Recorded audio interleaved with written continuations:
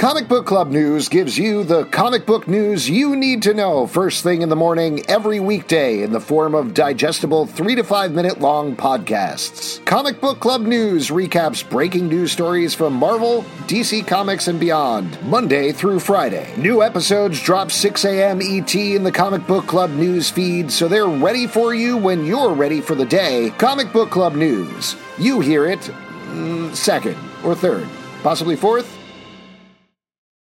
The legends are true. Overwhelming power! The sauce of destiny. Yes!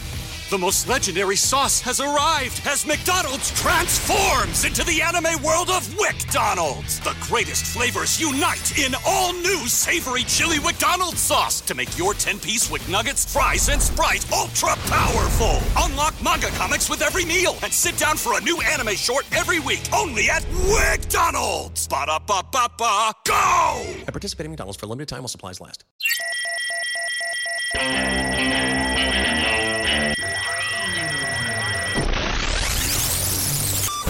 What is up, everybody? Welcome to The Stack. I'm Alex. I'm Justin. I'm Pete. And on The Stack, we talk about a bunch of comics that have come out this week. Yeah. Some of us in America, some of us in the UK. I don't want to point any fingers. Wow, you're good. Yeah, you'll never figure out who. London calling, love. Justin's in London. It's pretty late for him right now, but we're going to jump into it. It's the spooky hour for him there, so we're going to start. It's a very there's a lot of spooky comics in this very stack. Oh my God, this first one, it freaked me the fuck out, man. Kicking it off with Creepshow #1 from Image Comics, written by Chris Burnham, Paul Dini, and Stephen Langford, art by Chris Burnham and John McCrae. This is two short horror stories set, I don't know, generously in the Creepshow universe. But if you watch the show on Shudder, that is from Greg Nicotero. This is him ushering it into comic books. And I'll tell you what. This, I don't know if you guys remember, but there were two Creepshow movies back in the day. And one of the very first comics that I ever distinctly remember reading was Marvel Comics' adaptation of, I think it was Creepshow 2, that I read a million times. And this took me right back there. Like 100%. It was like this sense memory thing of, oh yeah, okay. And to that point, I think they nailed that. Yeah, and this also had, we're going to talk about a fair amount of sort of horror anthology or anthology adjacent comics today.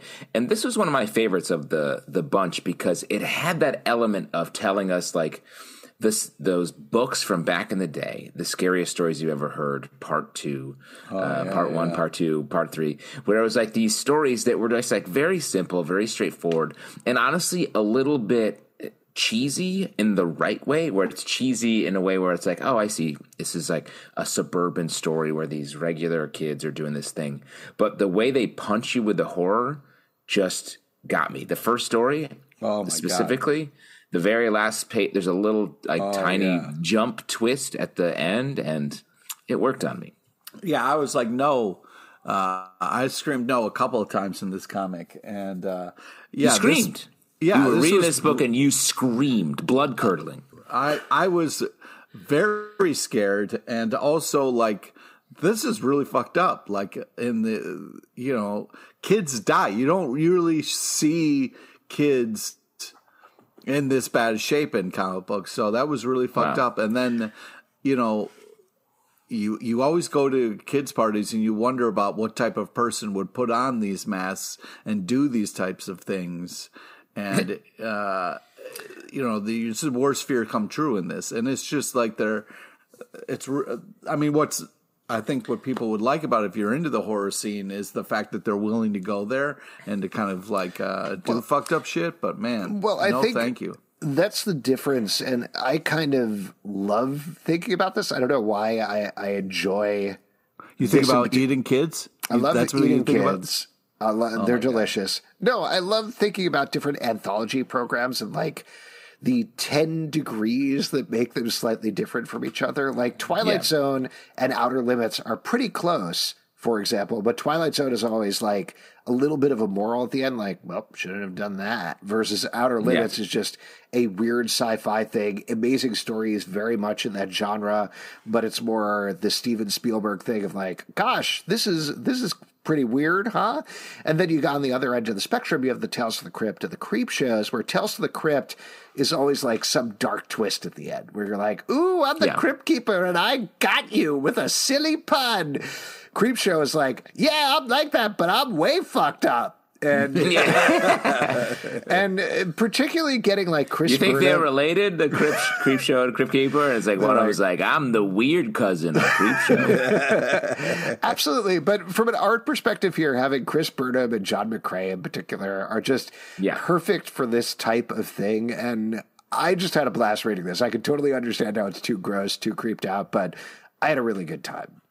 Now, Pete, you mentioned that you were legit scared reading this, and could you just describe that for the listeners? Is that you just like biting your fingernails, like, are you like pulling on your like collar, or are you just like rubbing your cheeks? You said you screamed. I'm reading it, and we've all been there. You get to the and just to paint a picture, Pete is in his bedclothes at this point. Go ahead, Pete. Yeah. Oh my god. His knit cap. Yeah. Nightgown. We've all been there, like the jackpot that is when you're a kid trick-or-treating, the please take one scenario. Or when you get to the house that is handing out full candy bars and then you and your friends change your costumes and keep going back. But surely we've all done that thing. Yeah. And so like reading classic this kids cap. Is just kind of like, oh my God, I would have died. Because sometimes when you're watching a horror movie or reading a horror comic, you're like, well, I wouldn't do that, so I'm good. But in this, you're like, oh, I would have fucking died. Pete, I understand your connection to the book. I get all that. I see why it scared you. But I want a physical description of you being scared. Is there chattering teeth? Are your toes curled up? And I was just like, no! And then jot the book away from me. You know what I mean? You threw the book across the room because your buckle was so tight. I would not just to help you out, Justin. He did the Scooby-Doo thing. He had the legs above the ground go, and then he was running away. And screamed jinkies? Yeah. No, I got the book away from me. I don't throw it because it's art, and I'm not going to trash something that somebody worked so hard on. So you threw it into a bag and board across the I was like the Michael face, Jordan of comic book horror. Because my eyes aren't so good, so I had it close to my face, and then I just screamed no. And I'll tell you what, if anybody ever figures out how to take a comic book and throw it across the room into a bag and board, they are the king of comic books. Jim Lee. Yeah, Jim Lee. All right, why don't we talk about Exterminators #1 from Marvel, written by Leah Williams, art by Carlos Gomez. This is taking Boom Boom, Jubilee, and Dazzler, Get it in the Doom Room. 3 light-based superheroes that all kind of do the same thing, and putting them in a situation where they get wasted and kidnapped by vampires. A little bit of a spoiler there, I guess, for the issue. Justin, I know you love this one, so why don't you talk about this? I like this. I know it, like you lay out the premise and it is like maybe a little bit goofy, but what I liked about it is it puts these characters sort of out there, personality forward. They're in like some like harrowing but goofy situations. They're very much like just trying to party. I guess it just felt like in the world of all these comics that we read, in the world of the other X-Men book we're going to talk about here later in the stack, this felt like sort of a refreshing like party book featuring characters that we know, and from Marvel, I feel like we just don't see that much at all anymore, and I appreciated it. Yeah, I mean, this is fun. It's definitely like I liked the kind of jokes and them kind of busting on each other and stuff like that. It was fun, the back and forth. Yeah, and I'm interested to see kind of like with the reveal how this moves forward. I really thought I was going to hate this more than I did. It was a pleasant surprise. That's a glowing review from PLP. Yeah, what they did with it was pretty cool. I thought this was delightful. Honestly, I don't want to undersell what I was saying at the beginning here. Love all these characters. I love Dazzler. I love Jubilee. I love Boom Boom. They're very fun together. The way Leah Williams writes them is very fun. The way Carlos Gomez draws them is very fun.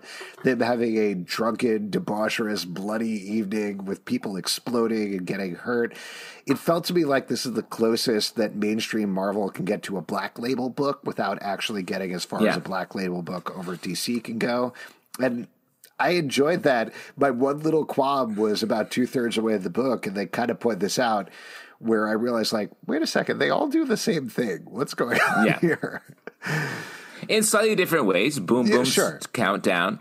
But it's to your point, Alex, it's sort of Harley Quinn-esque, this book. In the Marvel universe. And like I said, you just don't get a lot of like party books anymore. Reminds me of some like early Dan Slott work, some of the books that were really like comedy forward and just like freewheeling.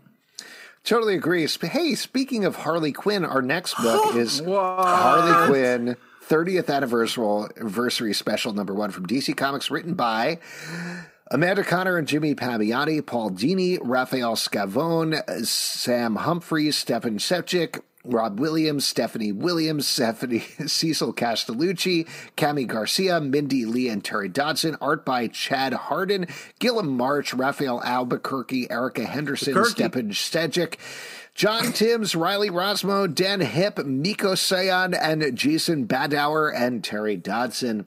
As you can tell from the title, this is a bunch of stories from classic and new Harley Quinn teams telling stories of Harley throughout her different eras.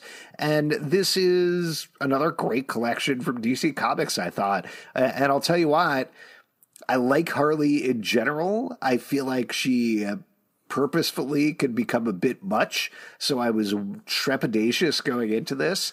I came out really enjoying pretty much all of these stories.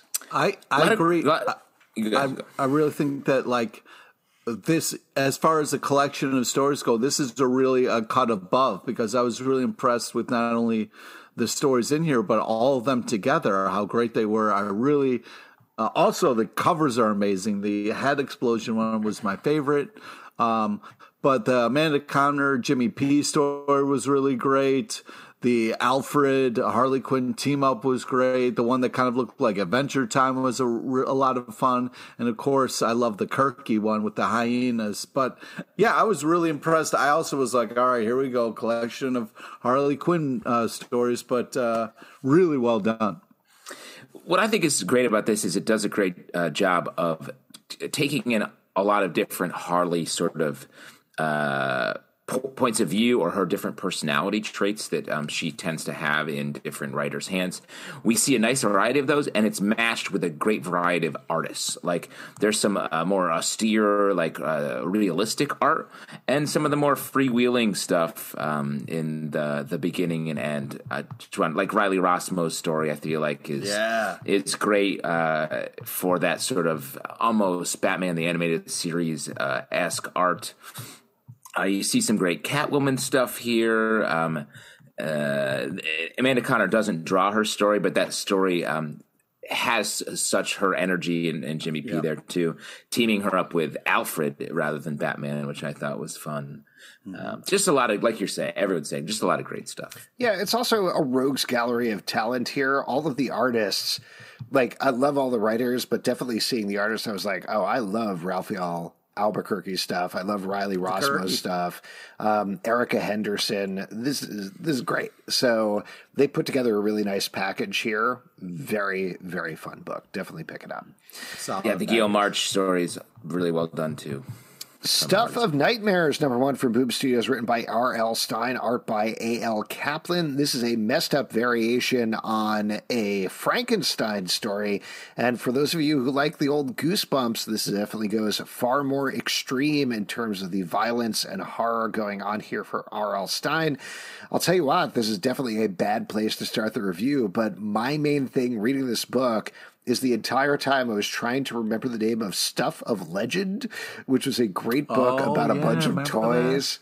who were going on an yeah. adventure Stuff, together. yeah. And I was like, oh, what is that? Wait, it's not Stuff of Nightmares. What is it? What is it? What is it? So I was reading this book, but was very distracted the entire time. That's weird. It'll be hard to fit that quote on the cover, but I'm sure they'll want it. R.L. Stein will be like, thanks. Yeah, I mean, with the title, I was like, nope, this is not going to be for me. And yeah, I mean, it's really messed up and dark and twisted. So, but the art is really great. A lot of the faces and all the stuff is done really well. The shading, the coloring, especially. Some really great panels and really intense storytelling. Did you get very spooked by the stack this time? Yeah, it's a spooky stack. It's a haunted stack. Yeah. All the books are doing the monster mash. And that little fucking creature thing creeped me the fuck out. Why? Because he was a giant baby saying, help me, help me? Yeah. And that thing is going to pop up in a nightmare for sure. Help me, Pete. No, don't. Help me. Just for the listener, Pete leaned back and took his headphones off because he just got scared by me saying that. Just to be clear, he's scared right now. You can see because his teeth are chattering and he's biting his finger. It's like, hi. Yeah, and he, I think, just ran away from the podcast and went. I don't know what you're doing. Jinkies. They do that thing. They jump in the air. Scooby And their and feet Shaggy move, but they don't make the that's like anywhere. a tongue thing, but it's not how the feet sound. They don't do the tongue thing. It's what their feet they're because they're running on air. What they're doing is scurrying. The noise doesn't match what you're setting up. Is my complaint. This was scary also. Like the other ones. I thought a lot more blood in this than some of our other anthologies. And this one is a little, it's not self-contained. I think we're going to get a continuation of this story next week. But this reminded me a little bit of some of the Joe Hill DC titles that were coming out a couple of years ago, like Basket Full of Heads. So, fun. I'll just throw out there, I don't really get the R.L. Stein thing. Goosebumps is not anything that I really read as a kid. And every time that I've tried to venture into it, I sort of felt like he's like, yeah, I don't know, this is a scary idea. What do you think? And that's what I sort of get here. But I did like the tone of it. I thought the characters were fun. And I think over a continuing series, I'm more interested to see this rather than as a done in one scary tale, excuse me.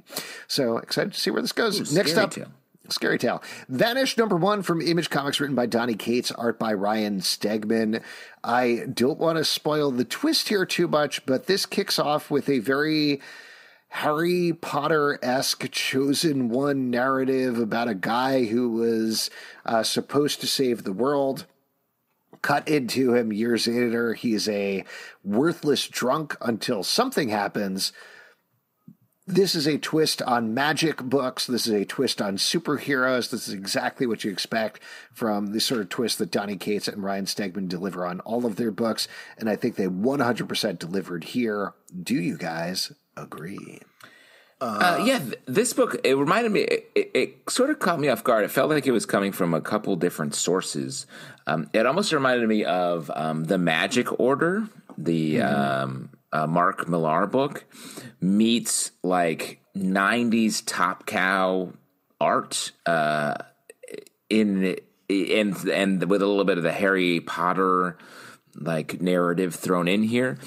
So it was sort of like that type of references that I was like, oh, it kept me a little bit like, oh, I'm surprised to see all these things together until we get into sort of the twist of the story. And I was like, okay, it's almost like that. If I could phrase it, I'm picking up what you're putting down is what I would throw out in this book.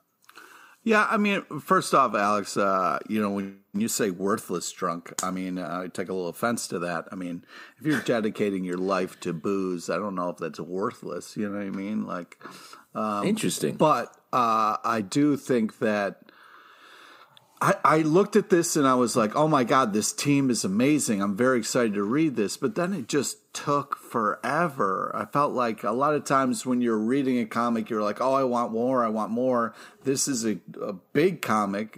You get a lot of pages. And I was just like, what do we do? And I don't know. I felt like it took Not hitting for Pete. it wasn't hitting, and I like where it ended, and I'm interested to see where it goes. But I just felt like this took a long time telling for the setup. Well, I think to Justin's point, this feels like, at least in this first issue, 3 concepts at the same time. So it's not one idea in the first issue. It's like, what if the Chosen One, years later, had saved the world and had nothing else to do, catching up with him? So you got that idea. And then you have the idea of, like, this is getting into spoilers here if you haven't read the book, so tune out for a second. But what if superheroes weren't actually superheroes but had something secret and more dastardly going on in the background?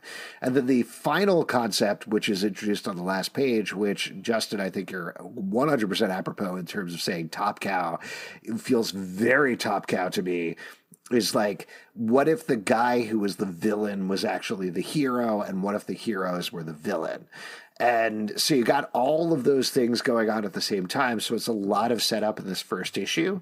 So, Pete, I'm very curious to see what you think now that all that setup is out of the way. I think we definitely should talk about the second issue and see what's going on there.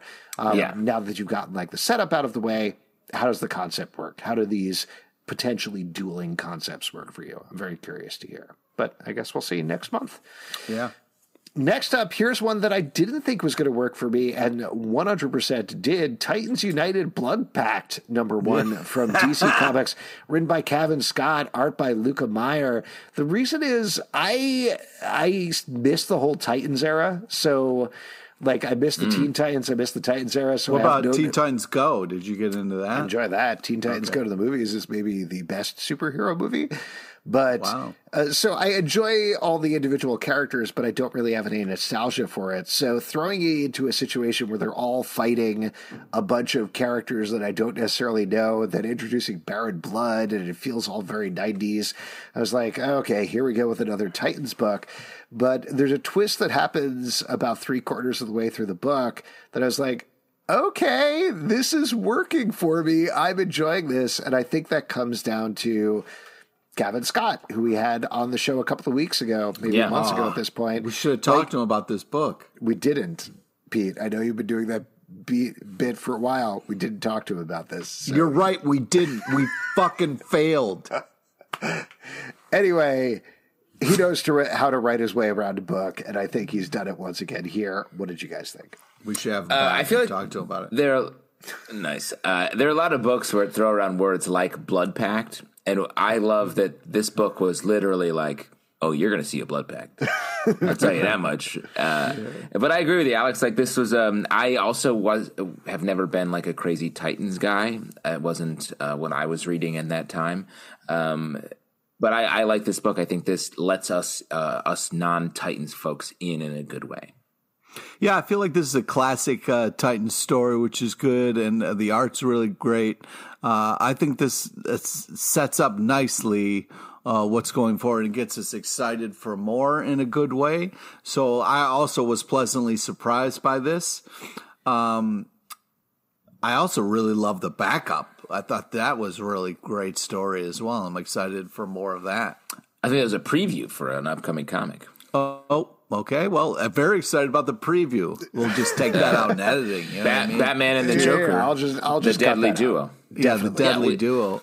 Let's talk. Hey, we could get the producer on board. Let me write down the time code. Yeah, for that let's so just time code this. So it's a time stamp. I'm just going to talk to the producer real quick, who, as we know, is a giant baby. Help me! No, I knew this was going to be a running bit, and I'm so. It's not. No. It's okay. Just for listener, I picture the fucking baby every time you do that. Pete took his headphones off, so he can't hear us. Man. He can't hear us right now, but we've moved on though. Judgment Day. Help me! Stop.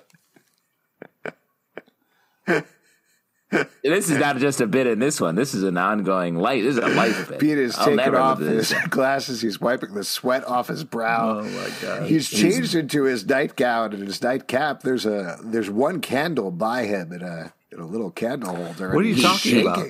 He's so shaking. scared, his nightcap is jumping off his head and hovering above it for seconds before You falling. guys talking There's about some Judgment Day? dancing skeletons that are next to him doing like a little clackety skeleton dance. Anyway, Judgment Day number 5 from Marvel, written by Kieran Gillen, art by Valerio Schiti. In this issue, after the big cliffhanger of the last issue where it looks like the Celestial is going to kill everybody on Earth, he doesn't. He Well, didn't yeah, do it. he's killing people. He Kills is a killing. couple of people. Yeah, no, people are dying and then being reborn egg styles. But I'm just going to put this out there because we tend to be very positive when we like to talk about positive. We love things. comics. We love comics. Like Kieran Gillen, like Valerio Schiti, this event is a mess. well, I do feel that like it's picked up steam, and like the last issue, like things really started to happen, and this issue, I feel like they're doing a good job moving things forward. I'm enjoying this now more in these last 2 issues than I have since it started. So I'm really looking forward to what's going to happen and where things are going. It's interesting how you guys have switched position a little bit. Which position are you in, Justin? Yeah. Great Where you question. at? Well, I was just looking at the book, and I want to just shout out the fact that perhaps, Pete, you liked it because the last bit is Cyclops is a great leader, but he's not who Earth needs right now. This is Nightcrawler saying this. Nightcrawler literally is like, should we bring Cyclops back to life? Nah. Nope. Let's bring someone else. And so I think that may be a little taste of why our guy PLP is enjoying Can I this ask you a comic. question? This is a big spoiler. I'm going to jump to the end of the issue here. So definitely tune away if you don't want to know. But Captain America dies in this issue. He's one of the people judged and killed by the Celestial. And the thing at the end is they're like, we're going to bring back Captain America. And he bursts out of one of those mutant eggs they have in Krakoa with his shield that they resurrected him with. Come on, dude. What's weird about How are that? you going to know it's Cap? You can't not know it's Cap, so they put his shield on his end. Don't be an In his asshole. egg? Like that's what he was birthed with? He was birthed with a shield? Like as a little baby, he was like, I think basically what in between panels he was punching his egg. I'm sorry. We and then ended the someone gave last him a issue with the shield. Celestial being like, well, I'm sorry, I'm judging all life on Earth. You're all God. And this issue is like, I'm going to take you out individually.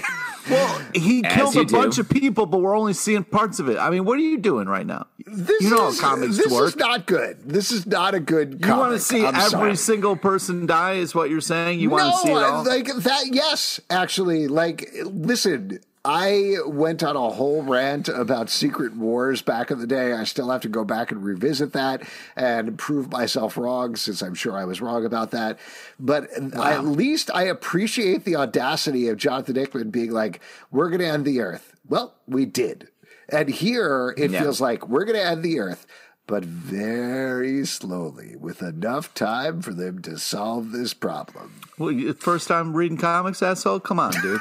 Well, but wow. But here, let me, because I agree with you, Alex. I am a little lost in this, and I'm not. I think what this crossover is doing is reckoning with a lot of the topical things happening in Marvel Comics. You got the X-Men being reborn all the time, not agreeing with everyone else. You got the Eternals. They're having a whole war within themselves and dealing with, reckoning with their gods. You've got the Avengers who are just living inside the dead husk of a Celestial. So I can see where it's like, look, all this stuff, it relates to each other. So that's cool. But I think, and dealing with that is interesting, but there's no overarching narrative thrust pushing us through these ideas. It's just like these ideas are spinning around in a blender, and we're seeing Captain America come out of an X-Men thing. We're seeing Eternals influencing the X-Men in their daily lives. It's like it's mixing things up, but it's not going anywhere, it feels like. And that's what I'm missing here. We've talked a little bit about how sometimes all the extraneous stuff around events, miniseries and whatever is like, I don't need to read this. Why do I need to read this? This title is like reading the news, without any of the asterisks or anything, where it's like, you got to be reading these 50 other miniseries to understand what's going on here, because otherwise it's just like the headlines. Like it's all headlines, and that's pretty much it. It's driving me insane. The other thing that's driving me a little insane is like, you fuckers did this to yourself. Like, nobody is mentioning out loud the fact that they brought the Celestial invite to life to judge everybody, to stop the Eternals from killing the X-Men. And they seem to have just skipped past that in the narrative. Everybody's like, well, got to deal with this problem. And there's no classic Marvel, there's no emotion going on. Like, Captain America died, and Iron Man's like, all right, on to the next thing. Let's figure something out. We got to stop the Celestial. I'm like, Jesus Christ, take a beat. Take a beat here to be like, my best friend died. Like, give me something to hold on to here. But they have the eggs. You know what I mean? They're like, how are you on Team X-Men now? For months, I've been leaving X-Men books out of the stack because it is too painful to me to talk about them. And now suddenly you're like, I love this crossover. I love the eggs. Bring it on. I didn't say I loved it, but it's continuity. So it's a different world we're living in where it's like, somebody dies. Well, fucking fry up the egg machine and like, let's fucking make some fucking grown people, you know? I will say, Pete, I think you need to reread some of these X-Men books to really understand the whole egg deal. Yeah. All right, why don't we talk about somebody else who is getting resurrected in Berserker number 10 from Boom Studios, written by Keanu Reeves and Matt Kidd, art by Ron Garney. In this issue, Keanu Reeves' character, who I'm blanking on the name of, is back to life, and he is pretty fried, but he's slowly growing his hair back as they are figuring out how to bring him back to his origins. Pete, I know you're pretty high on this, so take it away.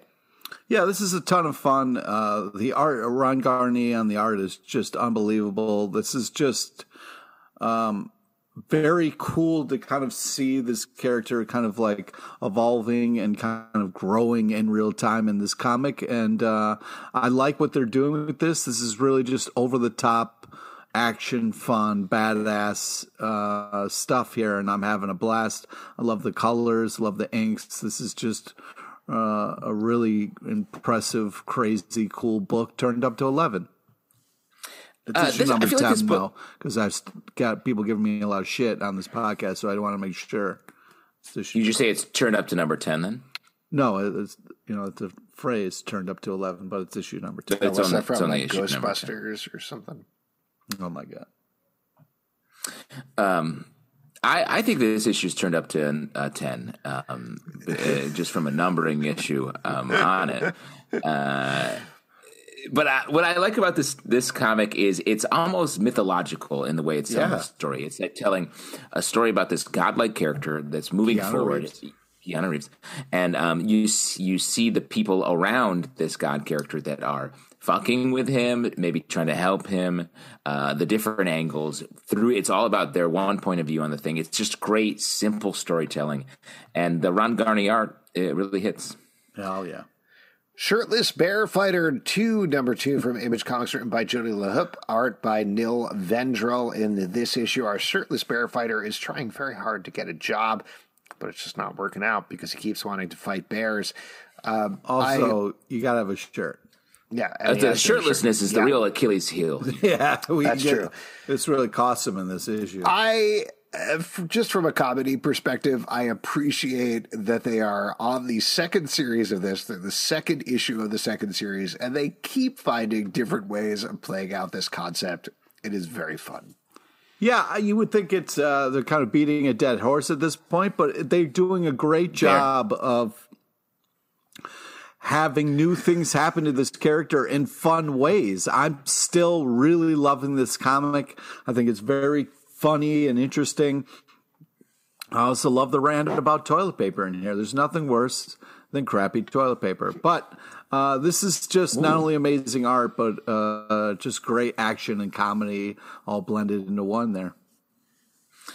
Nice. I have a lot of follow-up questions about the toilet paper thing, but I'll save those for our weekly meetup.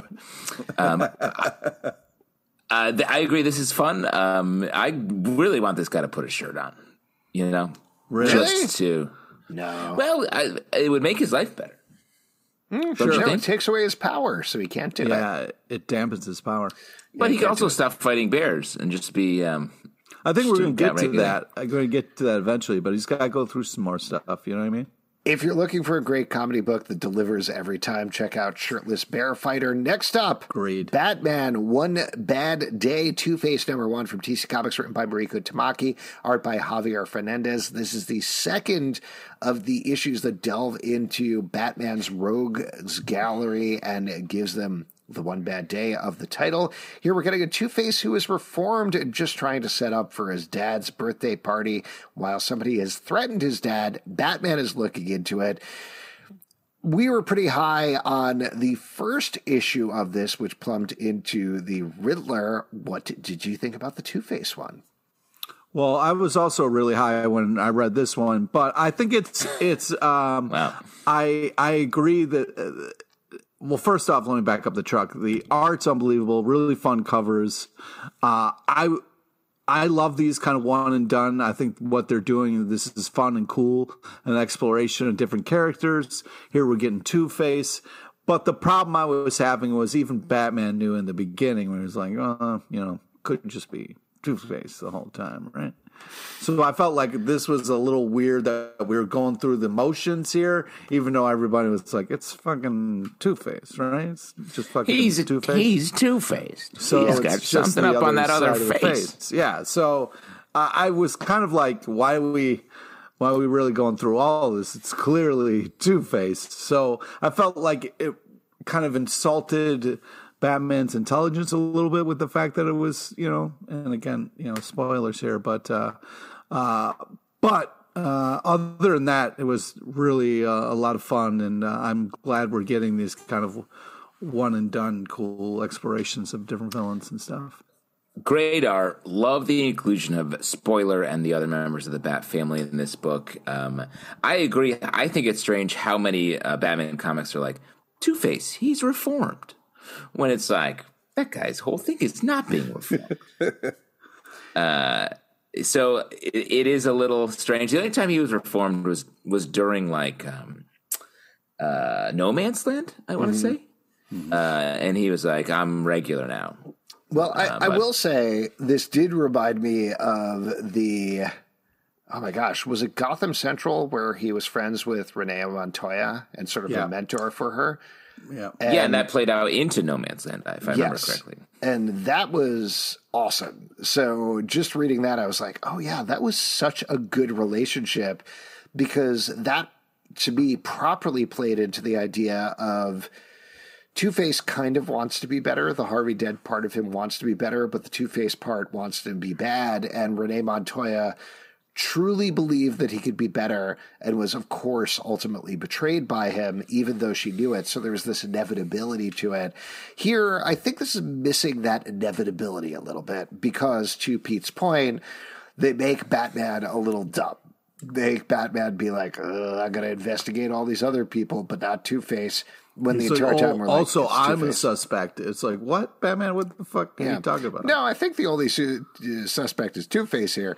So let us get ahead of that is a bummer. But like you said, Javier Fernandez's art is awesome in this book. So yes, it's worth it for the art. There you go. Chilling Adventures presents Weird Mysteries #1 from Archie Comics, written by Frank Thierry, Ron Robbins, Joanna Starr, art by Federico Sabatini, Juan Bobbio, and Ryan Jampel. This is, as implied by the title, 3 weird stories set in the Archie Comics universe, including Betty fighting aliens, among other things.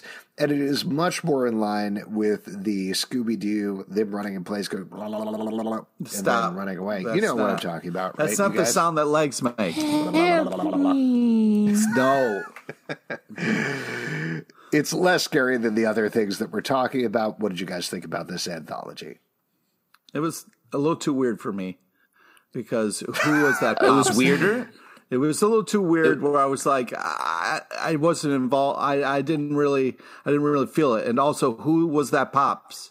You know what I mean? Like that. I've never seen that iteration of Pops. Pete, it was, I'm just going to say it is worth it for Frank Thierry writing Betty as Frank Thierry alone, because it is 100% Frank Thierry writing Betty being like, yo, you fucking aliens, I'm going to fucking kill you right now.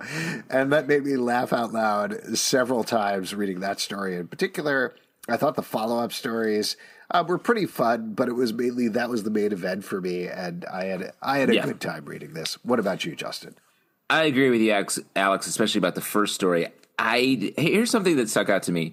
Betty confronts this monster Archie, and one of the reasons she knows he's a monster is that he smells better than Archie, much better. Is it in canon that Archie straight up stinks? Wait, he's got like stink did lines? They say smell worse? Am I wrong about that? No. Oh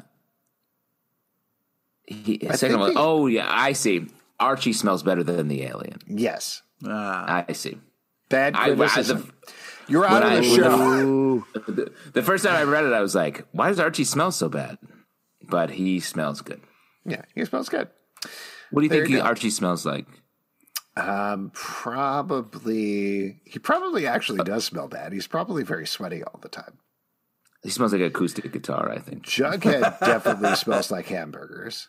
Oh, yeah. No Veronica doubt. probably smells like money. What? Nice.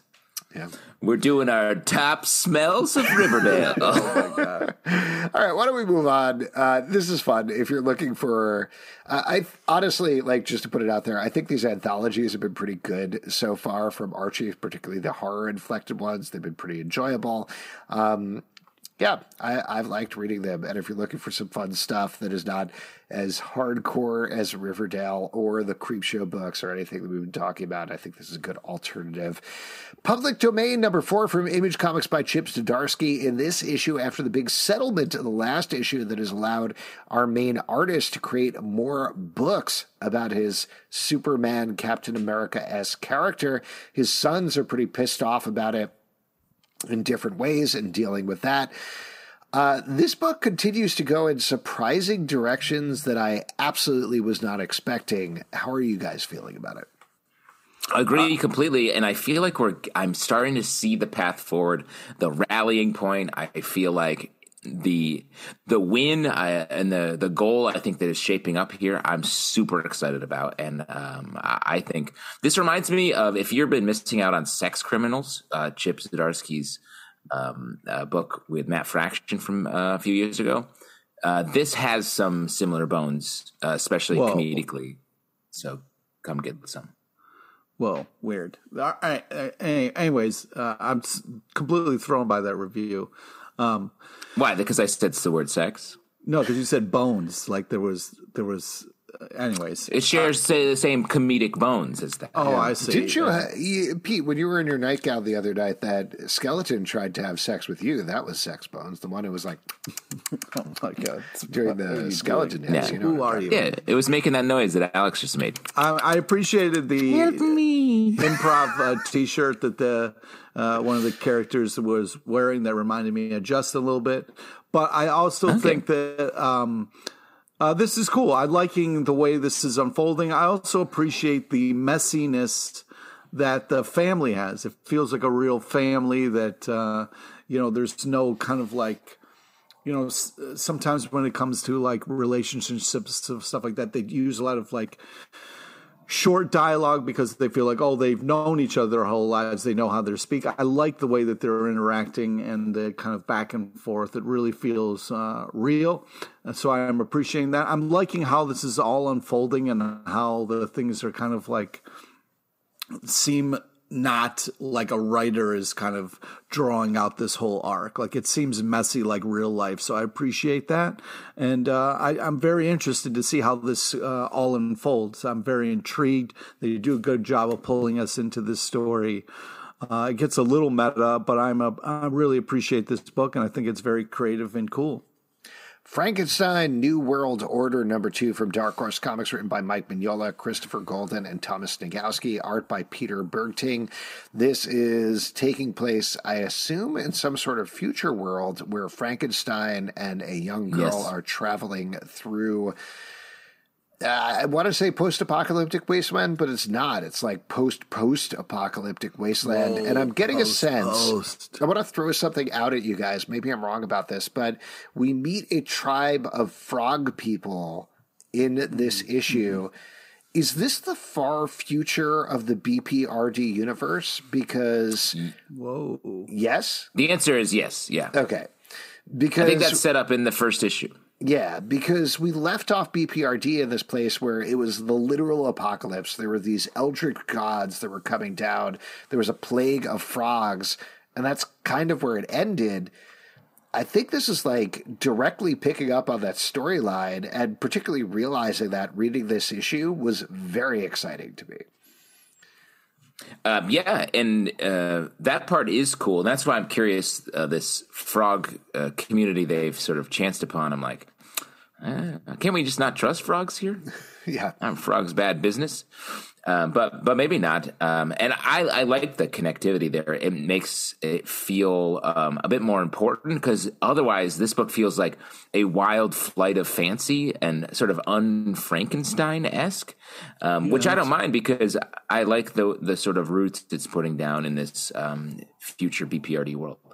Yeah, I'm having a lot of fun with this book. The art's really awesome. There's a lot of creative characters in here, a lot of great panels. I'm enjoying this kind of like Zen Frankenstein who's just kind of like walking the earth, solving problems, getting into fights. This is cool. I'm having a blast with this. I liked the creepy teaser at the end that happened. That was really great. I think this is a very creative and cool comic. I've been really enjoying these issues. Duo number 5 from DC Comics, written by Greg Pak, art by Khoi Pham. In this issue, our main characters who are stuck in the same body with nanobots decide to use them to heal the entire world with some limitations, and our two factions who are against them kind of team up to take them down. Things go predictably wrong. I love this book, but in a very positive way. It feels like reading a chess match, sort of, because you keep seeing these moves and counter moves. And Greg Pak in particular, like, I love Khoi Pham's art, but Greg Pak is structuring it in such a way that every time one character does something, another character is like, well, got to parry against that, got to move around that thing. And just from an intellectual level, I'm really enjoying watching this game play out. Huh. Yeah, this is really intense, this issue. Things are getting crazy. You know, I hope they both survive, or if it's one thing at this point, they seem really nice. But this is great art, unbelievable nice action, cool story. I'm enjoying the heck out of this book. That Greg Pak, man, he knows what he's doing. I think it's so hard to carve out your own little corner of any universe, and I think Greg Pak has done a great job of doing that here. This reminds me of some old school Valiant books in a good way. So I think this is worth a read. The Deadliest Bouquet, number 2 from Image Comics, written by Erica Schultz, art by Corello Borelli. After the death of their mother, the last issue, these 3 sisters have been taken in by the police and are trying to figure things out. Pete, I know you've been loving this book. Talk to me about it. Yeah, I mean, this is just the classic kind of thing of like, what's better than one badass lady? 3. So yeah, I'm really enjoying this kind of story as it's unraveling. We're getting like background on these ladies and their lives as they're kind of like fighting in the present. I'm loving this. I'm loving the action. I'm loving the story. I appreciate the characters and what they're kind of fighting for and their different personalities. So this is very, very cool. And I'm having a blast. I also really like the preview in this as well. It's not a backup, guys. It's a preview of another comic coming out. So Thank you for specifying. I appreciate it. I love the specificity. This book is setting up some sort of coy mystery about the mother and what she did to raise her daughters. It feels like they're being trained for some sort of perhaps intense mission or something, or almost Charlie's Angels asking that they each have a different specificity, all of them deadly. But I'm ready to sort of open up that mystery, and I'm hoping we're going to get there in the next issue. I will say I like this issue better than the first one. I thought the first issue was a little oblique. It was hard to get into the characters, even though I wanted to. This one, we get a little deeper into it. It's a little more fun. It's a little lighter. So I'm definitely getting more on board with the series as we go. Next up, Nightwing number 96 from DC Comics, written by Tom Taylor, art by Bruno Redondo. It all goes down this issue between Nightwing and Blockbuster. Thank you. Yeah. The kingpin of the DC universe. Not he the doesn't video, like the the villain. fact that he never returned Dangerous Liaisons after months and months and months. And he is coming for him. No Twizzlers, no free popcorn with his rental or anything like that. Nightwing's done. Yeah. But, it's not done. Nightwing's relationship with Barbara Gordon, and we get one of the most beautiful affirmations Babs of and that. Robin. This is really peak Just really relationship. Peak ship here. This book always has sort of the full package. You've got some great superhero stuff. You have revelations for our main character, Nightwing, but also some great emotional moments at the same time. Tom Taylor is he sort of has the formula cracked right now, I feel like, in the DC universe, and I will just keep reading this book for as many. If this came out every 45 minutes, I'm reading every issue. Yeah, I agree. This is great comics, just absolutely great comics. And spoilers: Blockbuster is dead now. In real life, the video place is dead, and now the villain is dead. So, Oh my God, we all have to just move. What a huge announcement! Move on with our lives. We have to move on. Pete, you're smiling because you don't have to return your video of Cruel Intentions, right? Yeah. Wow. You still have it on VHS? That is a keep sick holding on to that. reference, bro. But wrong. Thanks, man. Wrong. Let me book just for say, me. I feel like Cleaning the Cube is what I us- have, and well, they'll never get it us- back. We're celebrating Blockbuster's death is the same way that the England celebrated the death of the Queen. Oh wow, dude! We're going to have Spider a crawling day. across the coffin. This book is phenomenal. I spend a lot of time reading every issue being like, wow, this is like DC's Hawkeye. Wow, this is like DC's Daredevil. But ultimately, this is like DC's Nightwing, and this is the ultimate Nightwing run. They're absolutely killing it. I'm very excited to see what happens over the next 4 issues as we march towards issue 100. I feel like it's going to be a big one. And I want to give a shout out in particular to Bruno Redondo's art. His layouts are phenomenal every single issue. The panels and the fight sequence is so fun. Next Bruno's up, art is Redondo. Rogues Gallery number 3 from Image Comics, story by Declan Shalvey and Hannah Rose May, art by Hannah Rose May, and art by Justin Mason. We talked to Declan Shalvey about this on our live show just this very week on the podcast. Don't say it, Pete. Do not say it. And in this issue, after flashing back to show us these characters being pissed that they're an actress is leaving their favorite superhero show and then showing us what was going on with the actress and why she quit. We bring those two stories together in an apocalyptic way this issue. This is so good and so dark. I can't believe we only have one more issue of this series, but they are crushing it so far. Yeah, I agree. Like I said this on the live show, but like I feel like this comic got us on board with these characters at least a little bit. They're up to no good, but we're like feeling some sympathy for their situation. Totally flipped the script in the second issue, and the third issue it all sort of becomes the horror show that I didn't see coming anyway, and. I feel like it's going to get worse and more intense in the final issue, and the perspective switching this series does has been great. This was like, I was having so much fun. This was such a great comic, an unbelievable art. The problem for me is when things got real meta and then she picked up a comic book with bloody hands and then touched the pages of the comic. Like, what the fuck are you doing? You know what I mean? It increases the value. No, it does not. No. So, connected Pete, to in a situation, just going to throw it out there, you're in a situation where there's You a have home, gloves at the ready. If you have there's a comic book home collection, invasion. Yep. You've already seen a dead body. Somebody is coming to kill you. You're like, well, time to put on the gloves. Don't want to ruin the comic book I have to look at. That's what you do. well, first off, if it's your comic, you know what it fucking says on the inside. You know what I mean? Like, you don't need to go back and look.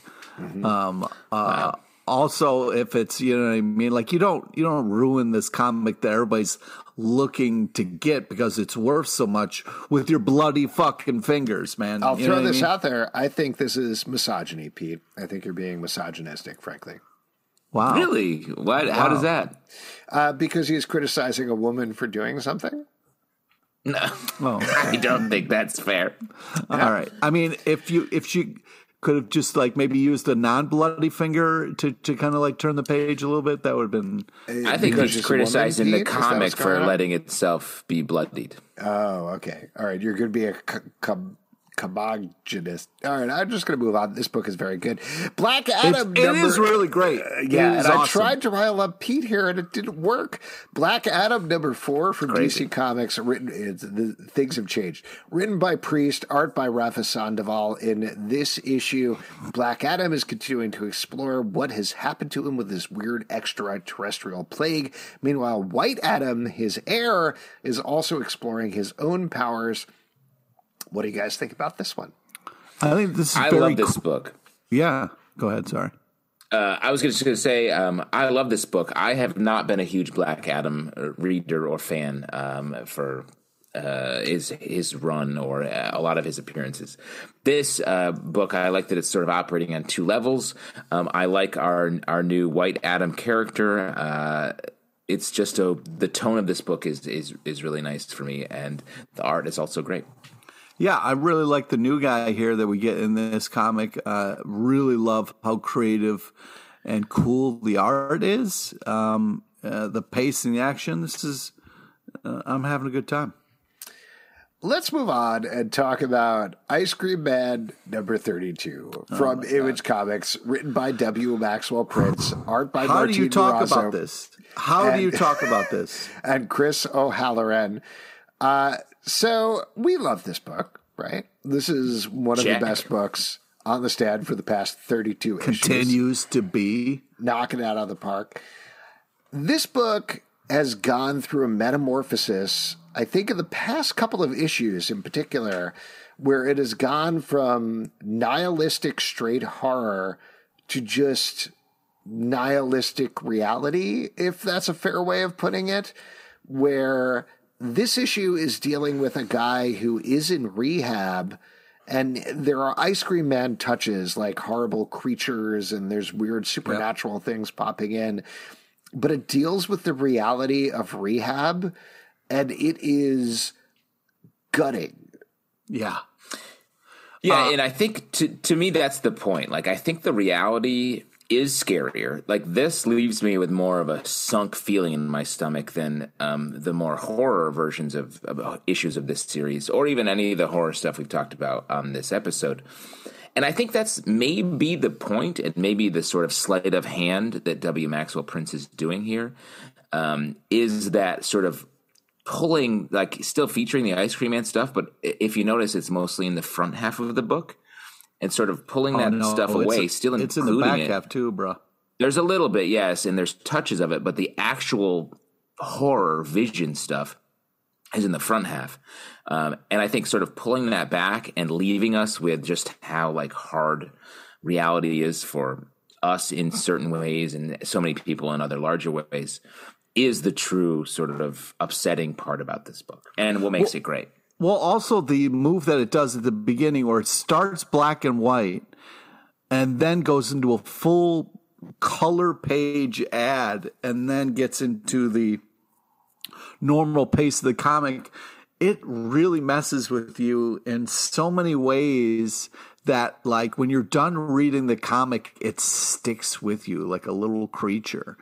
Like, it really just gets underneath your fingernails and really kind of messes and tweaks with you. It is so creepy and truthful, and the reality of it messes with you that it almost doesn't have to do anything else. You know what I mean? I can't talk enough about how creative and impressive this is for so long. Like, the fact that they're still doing this to us after all this time is really, really impressive. Like, the ideas that this comic is cranking out and exploring It's unbelievable. And yeah, I mean, this comic should be held up for years and years to come as a triumph. I was so skeeved out and impressed by this issue. It was heartbreaking in different ways and horrifying in different ways that you weren't ready for, but then also kind of gave you that punch at the end to kind of still let you know it's an Ice Cream Man comic. Not to belabor this point too much, but the thing that I've been feeling that's been creeping in the past couple of issues here on Ice Cream Man, which happened a little bit more over in Clown, is the other anthology that he did, right? Thank you. There's a glimmer of hope coming through, that there is something here where we're following this main character who's in rehab, and they talk about how everybody in rehab is like, there's a 5 to 10% chance that you're actually going to never come back to rehab and actually it's going to work, but otherwise you're going to go back. But you really, or at least I felt, that 5 to 10% when you're reading that. Like there is that glimmer of hope there when you're reading this thing that I don't think was present in like the first 20 to 25 issues of this book, that I've been feeling a little bit here in terms of a hopefulness about the world, a hopefulness about people, about humanity, rather than that nihilism that existed. I don't know if you guys are getting the same thing, but maybe it's just the way I'm interpreting it. I don't know. Maybe, but it also makes me think there's a future rug pull. Because the other thing that's coming in here is a lot more references back to earlier Ice Cream Man issues. Yeah. So, like, I'm starting to feel these threads coming together, and we don't know what the final sort of thing we're going to end up with here. It's impressive that you got hope at the end of it, because I got the opposite of that, because it was like, you know, we had a lot of hope for this character to be able to pull off, you know, not going back to rehab and, you know, spoilers. But when he gets in the taxi after he's done the rehab stint, he says, I go home. And then the taxi driver's the Ice Cream Man. I was like, oh, he's not making it fucking home, man. This guy's done. So I got the opposite of hope. Yeah, I guess we'll see where it goes. Next up, Fables 155, not issue 15 from DC Comics, written by Bill Willingham, art by Mark Buckingham. In this issue, our kids are continuing to go on their adventures. A bunch of other things are happening, as is classic Fables. What'd you guys think about this one? Sorry that my copy and paste cut me off a letter there. You know what I mean? It's really costing me. Fables continues. Pete, it was a number, not a letter. It was a number, not a letter. Sorry. Wow, yeah, it was hair shake you got going on there. This comic is amazing, all caps. All right, this is just so creative, so cool. I love this so much. It's so badass. It is. I love what the characters are doing. I love where their stories going. I love how it's like paced out and there's all these little treats for us in between the panels. This is just high art comic stuff happening, and I just love the shit out of it. Yeah, I mean, I agree. We said this before, but this is just a straight up continuation of the sort of peak of Fables from back in the day. And as for the story, I feel like we're in a space where the kids, the Wolfpack kids, are almost finding the end of the fairy tales here. It feels like each of them are in their journey or coming up against something and it's not quite on story. Like we have one of the kids dealing with a knight, sort of an errant knight who's just like a dick. Another character who opens up a Pandora's box and it's bad, but then also maybe good. Like we're breaking fairy tales a little bit here, which I think is a nice little turn for this world. Beware the Eye of Odin, number 4 from Image Comics, written by Doug Wagner, art by Tim Orlando. This is the final issue of this series where a group of adventurers are trying to bring the Eye of Odin back to the place it belongs. There's some fun twists and fights here. I really enjoyed this series, and I highly recommend picking it up in trade if you can. But what did you guys think? Yeah, this is just great. I mean, it's impressive to kind of see the characters go through the change and all the fun stuff that happens. There's also adorable moment between two of the characters where they're listening at a door. And they do a good job of, like, you kind of want to see what's on the other side of the door, but we're getting told what's happening in an interesting way. And normally you want to show, don't tell, but I feel like this comic pulls it off. The troll stuff was super creepy and weird, and I think they killed that artistically. And I thought it was pretty creative and cool. And the fact that the little mouse got to have a nice moment there was cool. Shout out to Ralph S. Mouse on his motorcycle. I thought the art in this was good, and I like the little twists we do at the end here, setting up perhaps another mini-series. Yeah. Batman the Knight, number 9 from DC Comics, written by Chip Zdarsky, art by Carmine Di Giandomenico. This is the second to last issue of the series, and it finally brings Batman and his frenemy face-to-face with Ra's al Ghul to train them, as well as Talia al Ghul. It goes about as you'd expect, but with some modernized twists here.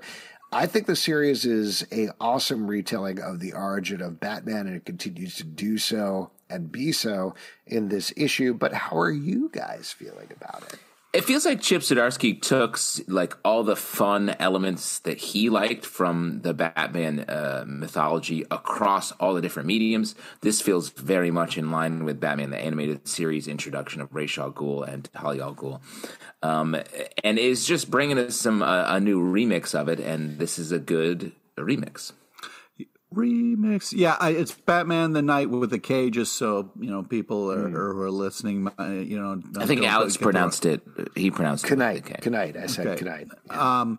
Yeah, I think this is really cool. I want more. I'm very excited about kind of like. This comic's about to be turned up to 10, so you're going to check it out next month. Okay, great. Yeah, because this is issue number 9. I appreciate that. It's turned to right about 9 right now. I just got to wait.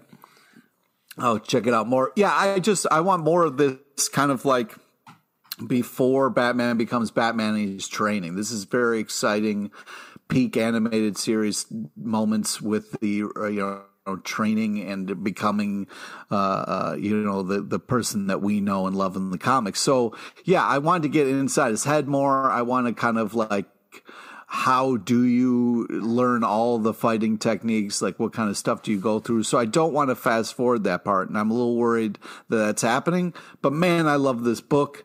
I like this bold young Bruce who's willing to kind of like push people to see what they're going to do and explore that. I really like that idea. And it was nice to see, Ra's, or as I say, Raz, and Talia. So that's it was cool that. That's incorrect. Yeah, I hear you, but but it's hard because when you're reading the comics, you didn't know the proper way. Yeah. I was always in my head Ra's al Ghul. Yeah. I mean, I guess I just love Batman, or as I say, Batman. That's just the way I say it.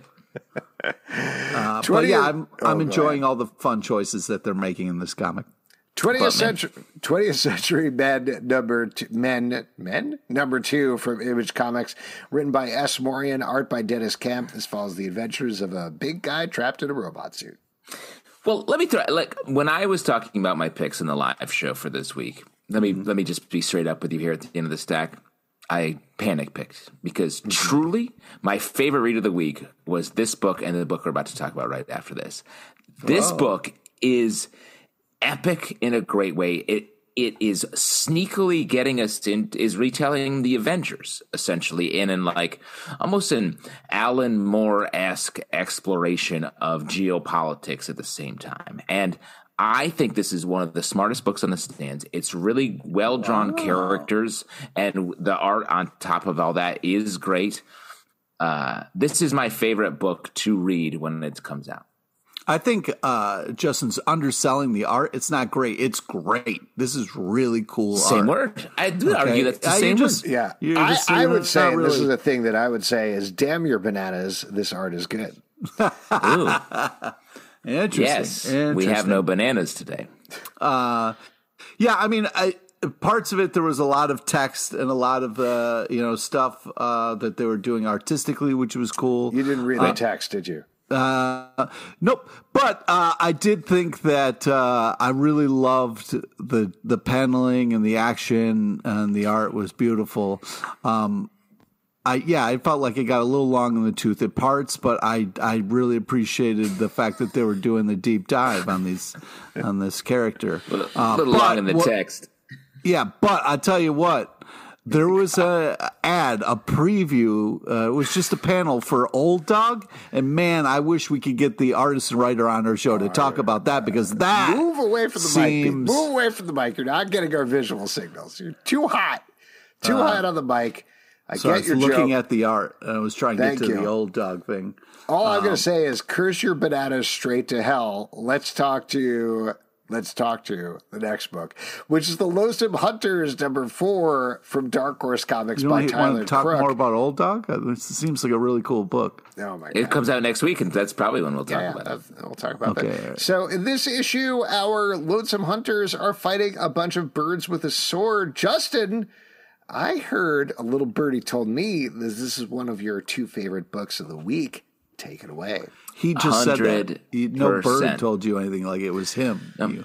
I was in my classic bird character. Who Take tells your the bananas, future. set them on fire, and shed them straight to the center of the earth, Pete. Wow. The Lonesome Hunters #4 is How one do of you those know where rare I comics. keep my bananas? Sorry. Great point. In the banana box. I think this comic it has such a great tone. It has 2 great characters at the center that are we're 4 issues in, and you already they take care of each other so much, and that's what this issue is sort of about, while also having all of these problems or faults or worries in their life. And it's also just a great sort of dark fantasy comic at the same time. I think this is such a good book, and feels like if you are a Hellboy fan, and there's a lot of Hellboy coming out, but if you want some Hellboy when it felt sort of essential, when it was really in continuity, driving the story forward, this is the book for you. I was really impressed with this book. This, a lot of things all came together in this issue. The art is just, peak ripe bananas good. You know what I mean? And I think that this was one of the better issues in the stack this week. This is really just a fantastic comic and story. The paneling and the pace and everything was just absolutely beautiful. I think you're right on the money with the storytelling feeling like Hellboy. Visually, it looks like The Goon, and those 2 books are great. So definitely pick this up. I'm going to move on, though, and talk about our last book, which is one of, if not my favorite book in the stack this week. There it is. Radiant Black, #18 from Image Comics, written by Kyle Higgins and Lawrence Holmes, art by Stefano Simeone. In this issue, we're picking up on the big revelation of the last issue that Radiant Yellow is from somewhere in the future and knows that our Radiant Blacks, because there's 2 of them now, are going to destroy the entire world. This issue is told over 3 storylines. The top panels are all, I guess, farther in the past. The middle storyline is a little farther in the past, and the third storyline on the bottom is all in the post-apocalyptic future. I love a good format break, and I think they crushed it here, but it really is Stefano Simeone's art that makes it. There are so many different styles, so many different tones here. This issue absolutely crushed it. I was a little confused with the 3 different things happening at once, but it's gorgeous, absolutely amazing, and I really love how it ends, and I'm very excited to see what is going to happen. They do a great job of really moving things forward and setting things up in an exciting way. But yeah, this is a really solid comic. Continues to be a solid comic. Got to give it up to Radiant Black, coming off of closing down sort of a big story arc, and then diving face first into something totally format breaking and bringing in a lot of new elements at the same time. This feels like sort of almost like high teens Invincible issues, where Kirkman was really laying out a lot of sort of the future continuity. Before it was just punching people through the chest. Well, it was like the first, 10, 12 issues of Invincible, I feel like, were like, look, this is simple, fun superhero stuff, not a lot of lay on. And then it got into like really punching some things that then the rest of the series played with. That's what I feel like we're getting into here, and it's really great. Yep. Good stuff. If you'd like to support our podcast, patreon.com/Comic Book Club. Also, we do a live show every Tuesday night at 7 p.m. to Crowdcast and YouTube. Come hang out. We would love to chat with you about comic books. Apple, Spotify, Stitcher, or the app of your choice to subscribe, listen, and follow the show at Comic Book Live on Twitter, comicbookclublive.com for this podcast and many more.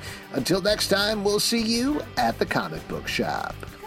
Pete, could you do me a quick favor and help me? Oh, how did I not see that coming? You mother... Help me.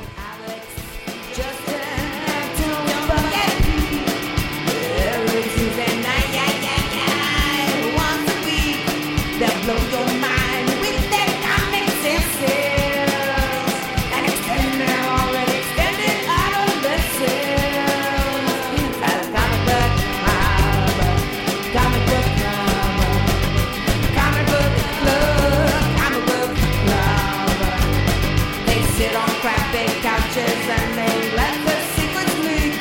Occasionally